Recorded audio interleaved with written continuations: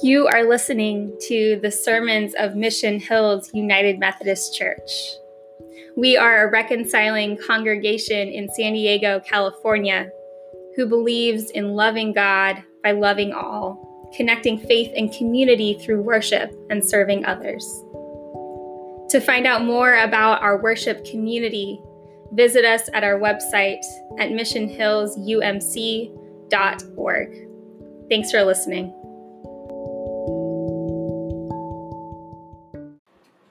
Today's scripture comes from the Gospel according to Matthew, chapter 17, verses 1 through 9. 6 days later, Jesus took with him Peter and James and his brother John and led them up a high mountain by themselves.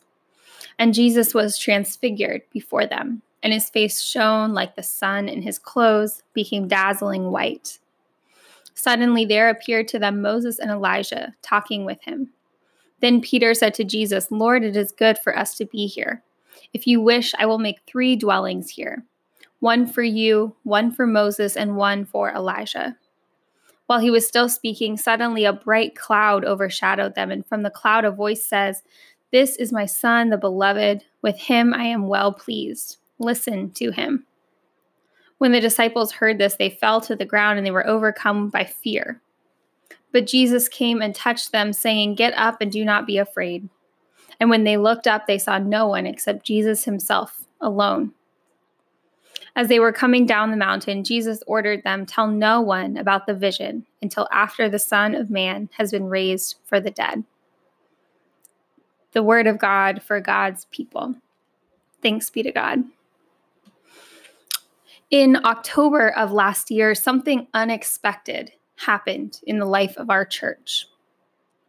What began as a meeting that I had for coffee with some people in the San Diego area turned into a new ministry of Mission Hills United Methodist Church. Back in early September, I was tagged in an Instagram comment from one of my friends on a photo of this couple announcing their move to San Diego. About a week later, we met for coffee, Angel and Nicole and I, to get to know each other. I talked about this church, and they shared about their experiences being let down by churches in their past. Both of us talked about our desire to create a space for people like us, queer people of faith, to be able to ask hard questions and feel accepted and affirmed. A month later, The Voyage was born, an in-person and digital space for LGBTQIA+ people of faith. Every other week, we post a video discussing various topics like spiritual practices, creative passions, or calling.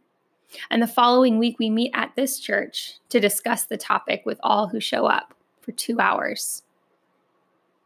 On our first meeting, the 3 of us were so nervous that nobody would show up. We thought that this was a failure, a nice attempt at something that people didn't actually need. And again, we were surprised.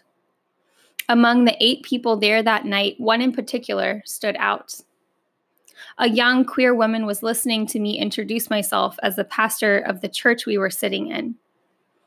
I told people it was a reconciling church and a little bit about what that meant. This woman, in response, asked me a question that I was in no way expecting. She asked, "So, are we going to get in trouble for being here? Are you going to get in trouble for having us here?" It was in that moment that I felt God so clearly speaking to me and to my fellow organizers.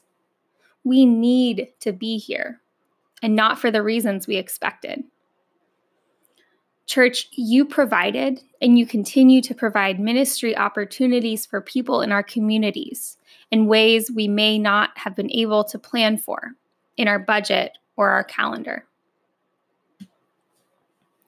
Today's scripture is the Transfiguration story. It's the story of Jesus transfiguring, which means metamorphosizing, undergoing a full change right in front of the disciples' eyes.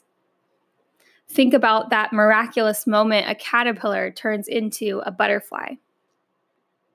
We all know the full story, but the people in the story, Peter, James, and John, they had no idea what was about to unfold. You see, the three of them, they were invited by Jesus to go up this mountain. Maybe he told them why, and maybe he left it a surprise. We're not sure. But for sure, he said nothing about this transfiguration moment. So maybe the guys thought they were going up for a picnic, for Jesus to show them something, or to listen to another important sermon.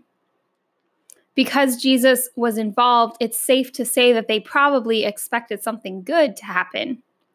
But what the story says happened, they could have never seen that coming.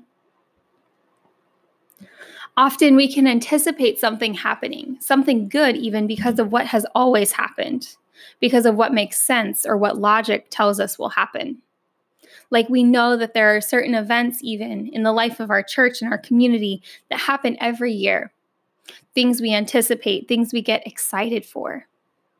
God speaks in those moments. For instance, for me, I knew that having a queer affirming place in this church would be good, even just for my own spirit. And so I joined together with some new friends to make it happen. And then God spoke louder than I imagined, bringing together people who shared the same desires I had, answering my prayers to God, wondering what might be next.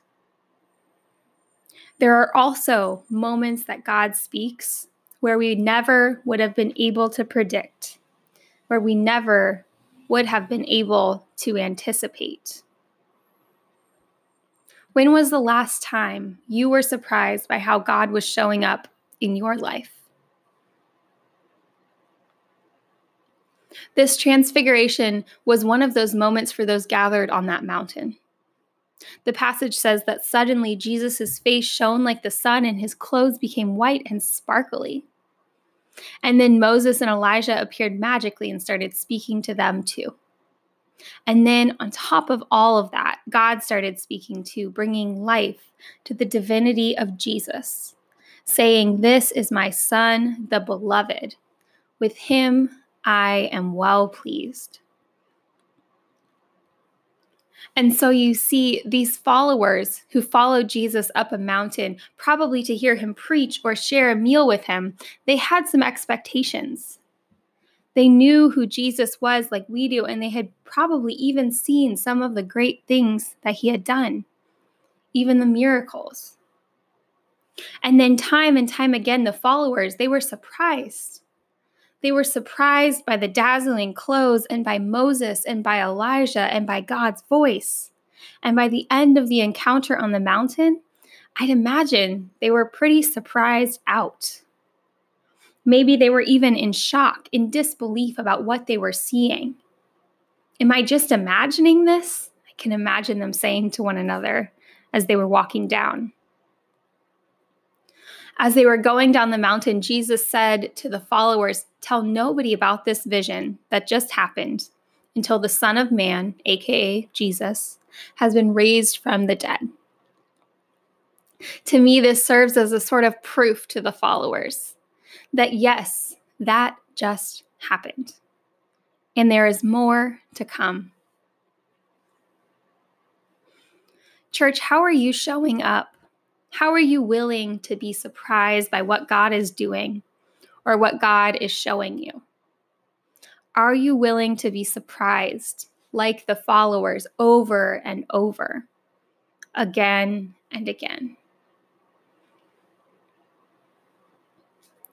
We have to be open to Jesus showing up in unexpected ways because Jesus keeps shifting what's expected for him to do right in front of the disciples. And he challenged the idea of just doing what was expected or what people are supposed to do.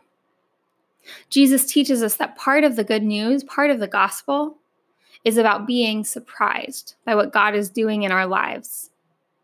We as people of faith are invited to be surprised by Jesus's story. As we leave this place today, my prayer is that we allow ourselves to expect great things from God, and still give God room to surprise us. May we look to our faith for unexpected moments of grace.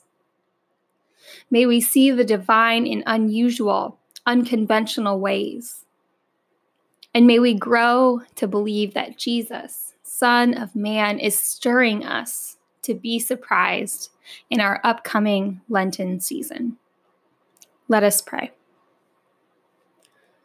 God of mystery and majesty, we give you thanks for the ways you show up in our lives, the unexpected moments of goodness and life. Hear us, Lord, as we move closer to you and to the cross this Lenten season. Hear us work to connect to you more deeply as we journey together toward your light. In your name we pray. Amen.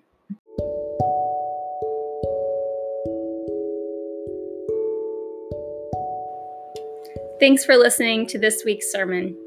Be sure to follow us on our social medias and check out our website for more information on what goes on in this faith community. Have a wonderful day and know that you are loved.